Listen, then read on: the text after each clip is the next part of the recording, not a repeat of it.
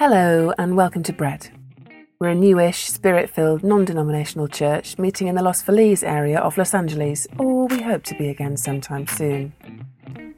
Everything we do as a church is, as with most of the rest of life, currently happening online.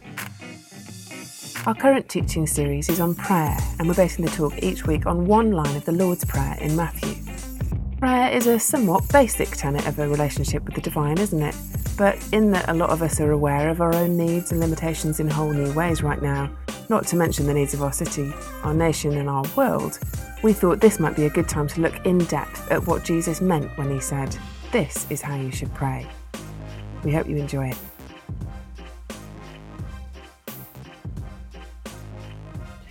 Good morning.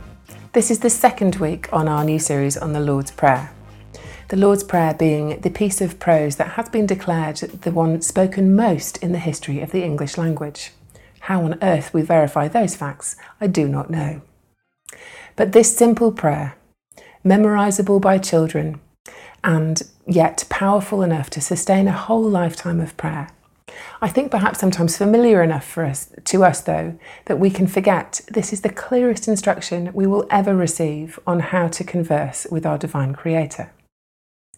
Today we're looking at the second line. Your kingdom come, your will be done, on earth as it is in heaven. This past Wednesday at 5 p.m, I was not in a good place for the church prayer meeting, which is kind of my job to attend. I'd spent the day wrestling with the theology of the kingdom, and by 5 o'clock, I frankly just wasn't feeling the theology of the kingdom. I was also grieving with some very dear friends of ours who had that day learnt of a very big loss and outcome that we had been praying for quite some time for God to prevent. So I lay down on the floor near Ed, who was on the Zoom call, and I was out of sight, and I closed my eyes because I suppose what I do know by now is that prayer helps, even when you can't face speaking to God or other people yourself. And I wasn't wrong. I heard and was powerfully moved by the prayers of my Bread family, their sense of what God was saying, their vision for what his kingdom is like, their hope for the church, for unity, for justice, for healing. And what I felt like I heard God say very powerfully to me was, none of this is new to me. And it might seem like an obvious point if you know anything about world history, if you engage realistically with the experience of all Christians throughout the ages. Pain, suffering, pandemics, war, loss, death.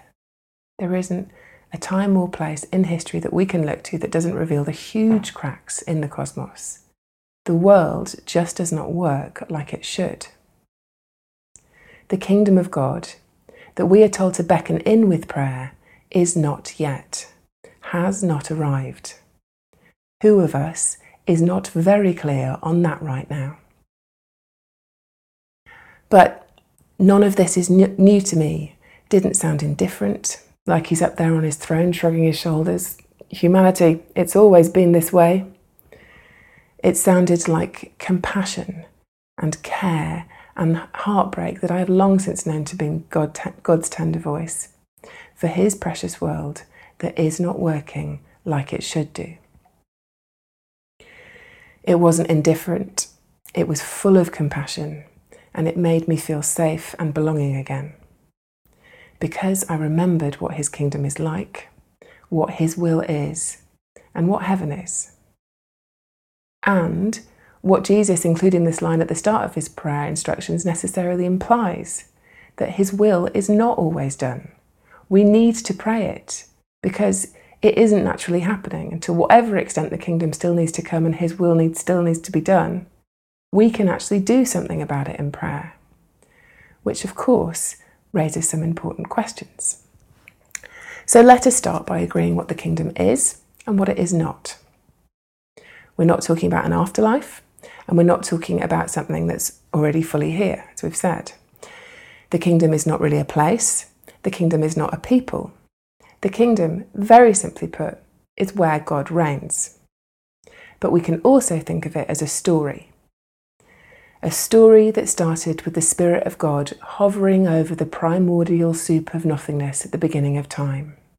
that took a huge change of direction when the same God became human, lived among us, and ushered in a new era when he died and rose again. This is such a subtle but very important point. Jesus didn't just come to restore him to himself. He also came to show us what his kingdom looks like. Not just to die and resurrect, but also to live, to show us this life in how he spent it and who he spent it with. Jesus' life shows us everything we'll ever need to know about what the kingdom looks like. His teaching, his healing, his love, his protests, his anger, his grief, his reach, his company, his touching of those he wasn't supposed to want to touch, let alone eat with or drink with, his subversive fearlessness in the face of authority, his forgiveness, his grace, even, as we're going to examine today, the way that he announced this new era. I suppose this is a bit of a tangent, but I think this is one of the most important pieces of pastoral advice that Ed and I can give you right now. In the middle of what I know feels like to many of us the most important election race of our lifetimes. But kingdom people do not take sides. We are not red or blue. We are peacemakers. We are grace bearers. We are justice bringers and space holders. We are resistors of the divisive, poisonous ways of this world. I do not mean don't engage. Definitely vote. I don't mean don't grieve the injustice and abuse and don't share in God's feelings about those things. And I don't mean don't become activists, allied with political parties as those causes may be. Activists for justice and mercy and care. Do all those things. Certainly, I am not saying sit this out. Politics is our business because people are the business of the kingdom. We can't pray your kingdom come without acknowledging the kingdom requires action.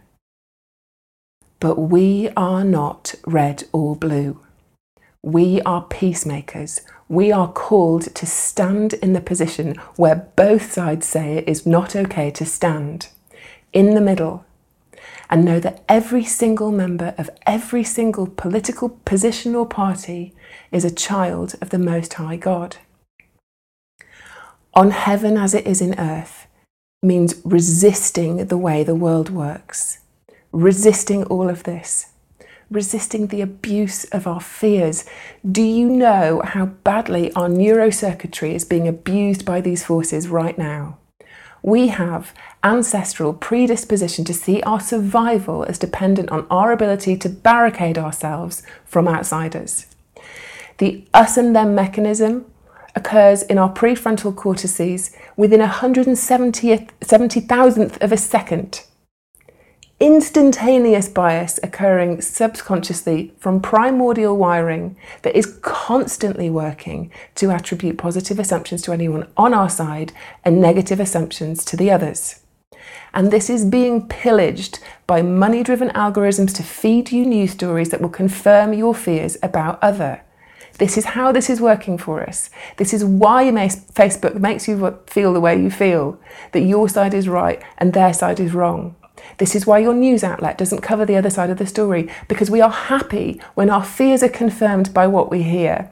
Yes, I watched The Social Dilemma this week. Yes, I immediately deleted all of my social accounts. And yes, I'm very much in the cold turkey withdrawal phase. Thank you for your prayers. There is no political party who gets to claim Jesus, and I know both try to, or the way of his kingdom as their battle cry, because his kingdom says, you first. His kingdom whispers, it doesn't scream. It listens. It holds the door. It falls on the sword. It doesn't fight to be right.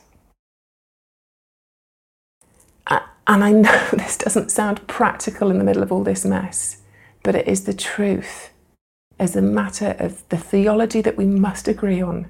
And unfortunately, as Jesus followers, this is the only battle cry we have. Except it was always meant to be whispered. with tenderness and grace and compassion and acceptance. If you're arguing with me in your head, if you are quite sure I haven't heard your argument for how you should support your party or your reason to demonise the other one, then please know we are cut from the same cloth. I wrestle with this truth that I am preaching right now as much as anyone else, because we are of this world. And this is possibly one of the most unnatural kingdom things.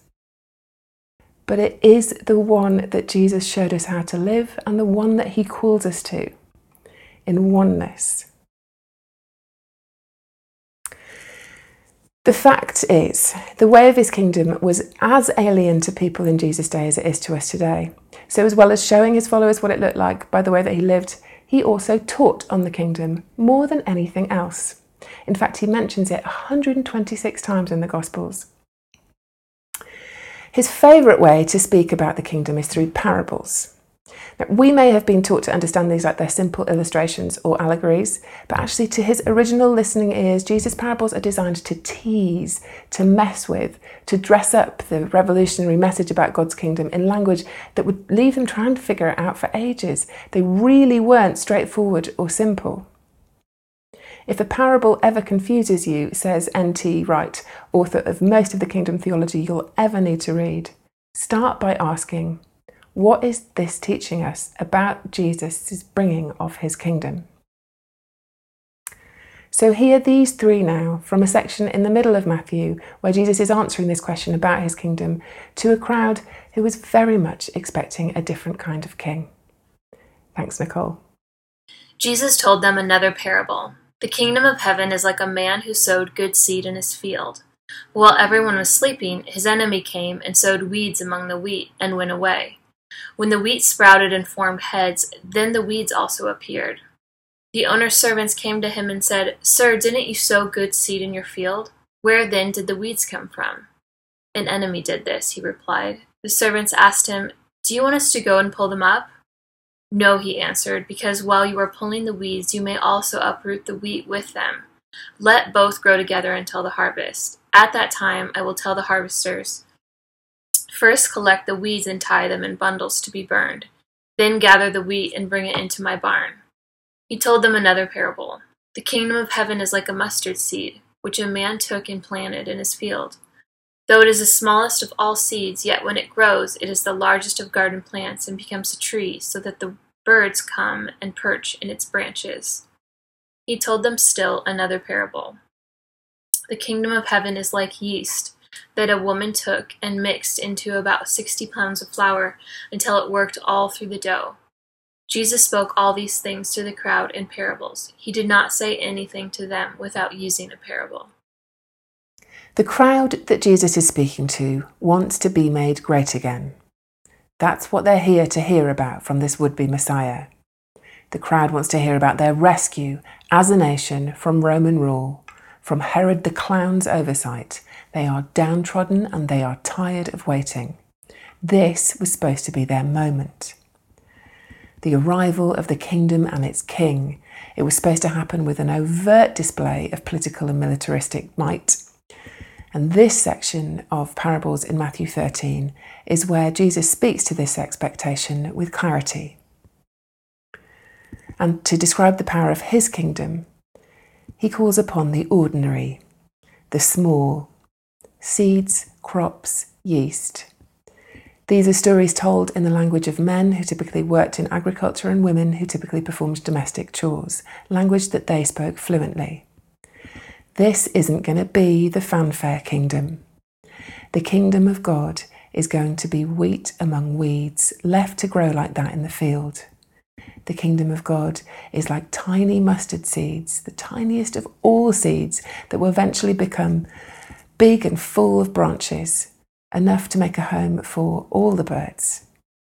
The kingdom of God is a tiny morsel of yeast, seemingly engulfed and consumed in this larger lump of dough, but will transform it as it permeates, making it rise, making it grow, feeding the hungry.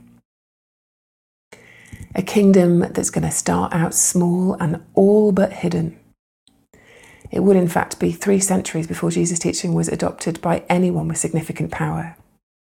So too with the gospel. These various depictions, all to say, the coming of the kingdom wasn't going to be swift and powerful and conclusive. It is coming, but slowly and gradually, present in its beginning and yet hidden. This is an all but undercover kingdom, not the manifestation of God's rule and these people's chosenness that they desperately wanted to hear about. Not what the crowd expected or wanted, not what Jesus' closest friends expected or wanted. John the Baptist even questioned the kingdom logic and Jesus' kingly identity when imprisoned. It's okay if this way of the kingdom is hard for us to get our heads around. John the Baptist didn't even get it clearly. None of this is new to God. The kingdom is quite difficult for us to get our heads around. A kingdom that knows, in the words of the late, great Rachel Held Evans, no geographical boundaries, no political parties, no single language or culture, that advances not through power and might, but through acts of love and joy and peace, missions of mercy and kindness and humility. This kingdom has arrived not with a trumpet sound, but with a baby's cries, not with the vanquishing of enemies, but with the forgiving of them, not on the back of a horse, but on the back of a donkey, not with triumph and conquest, but with a death and resurrection. And yet there is more to this kingdom that is still to come. So we keep praying for it to come on earth as it is in heaven, when every tear will be wiped from every eye, when justice will cascade like a river down a mountain and righteousness like a never-ending stream, when people from every tribe and every tongue and nation will live together in peace, when there will be no more death.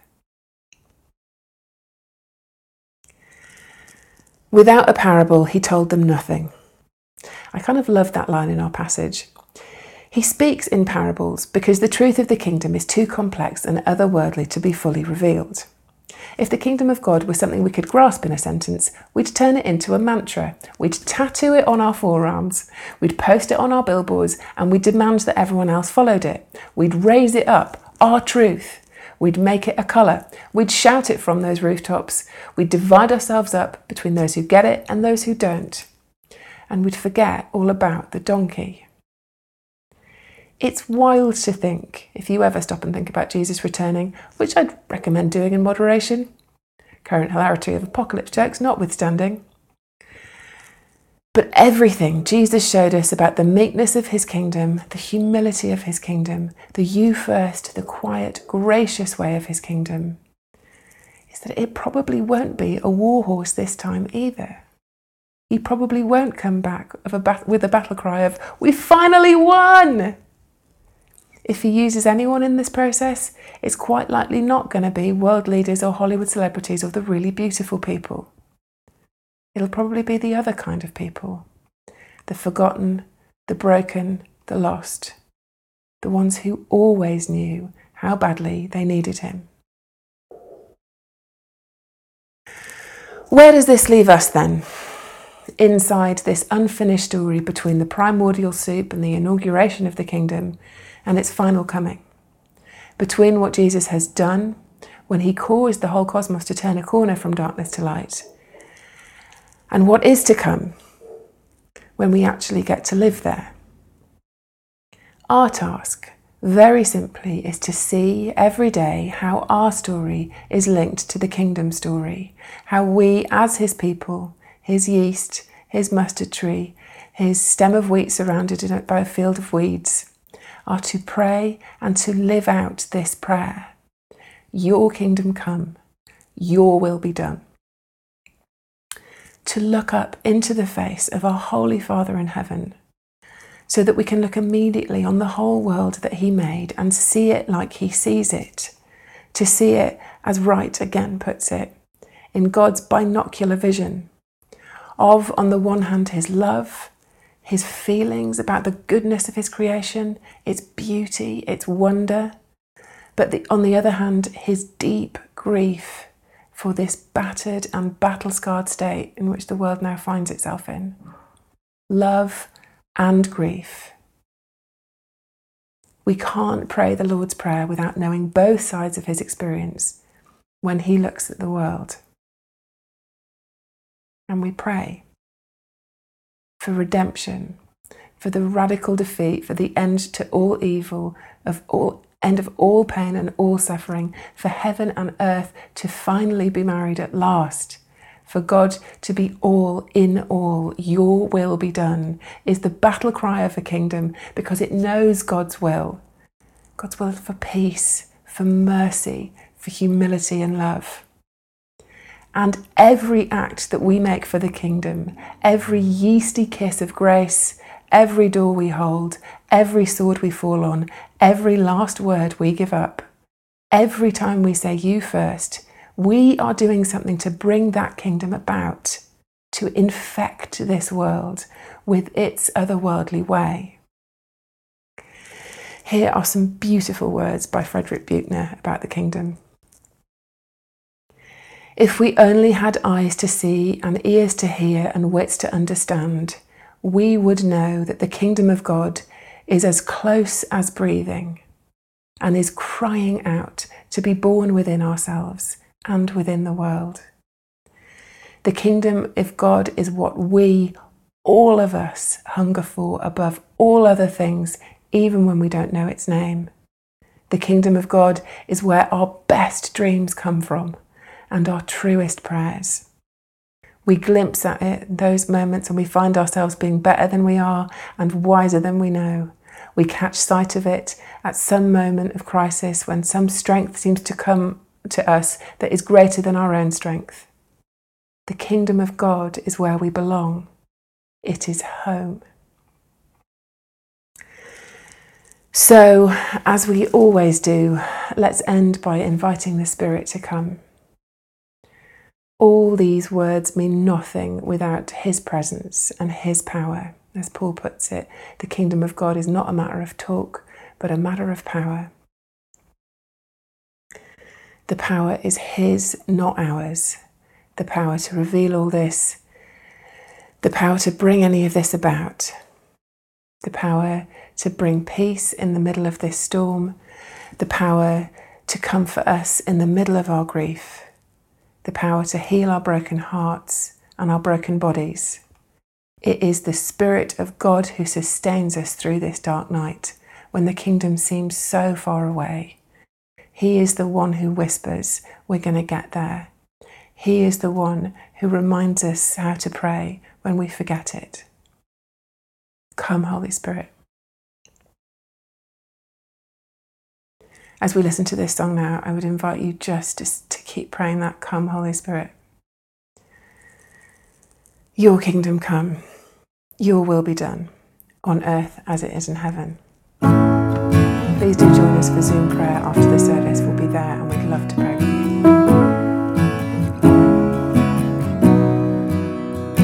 In the glory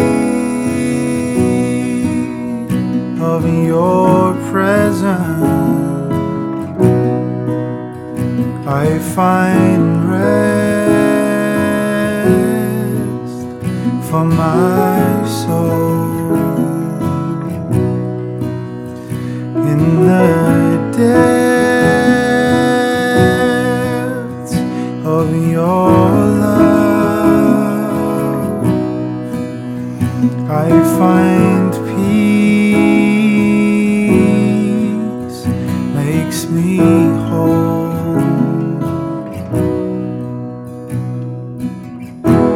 And I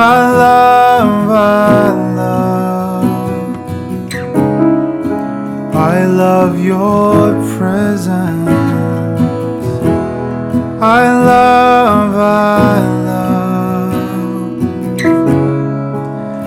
love your presence. I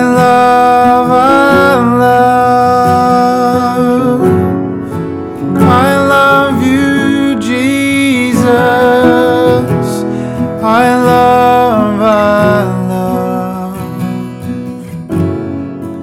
I love your presence.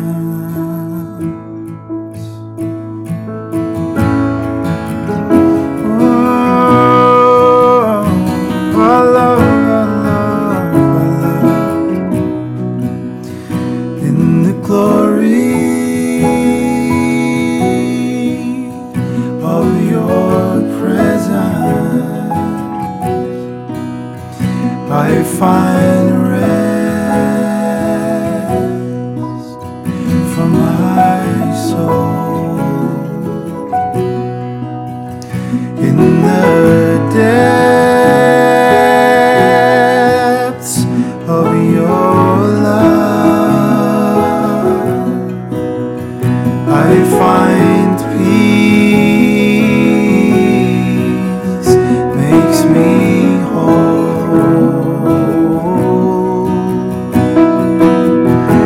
And I love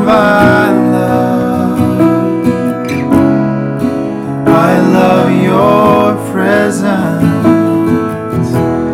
I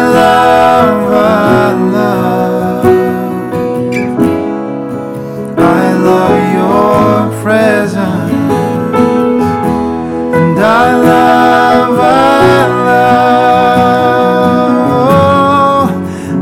love you, Jesus.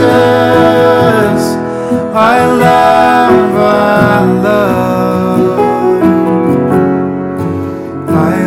your presence.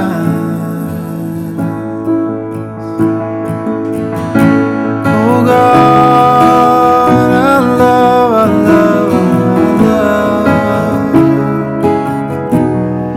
I love your presence, God.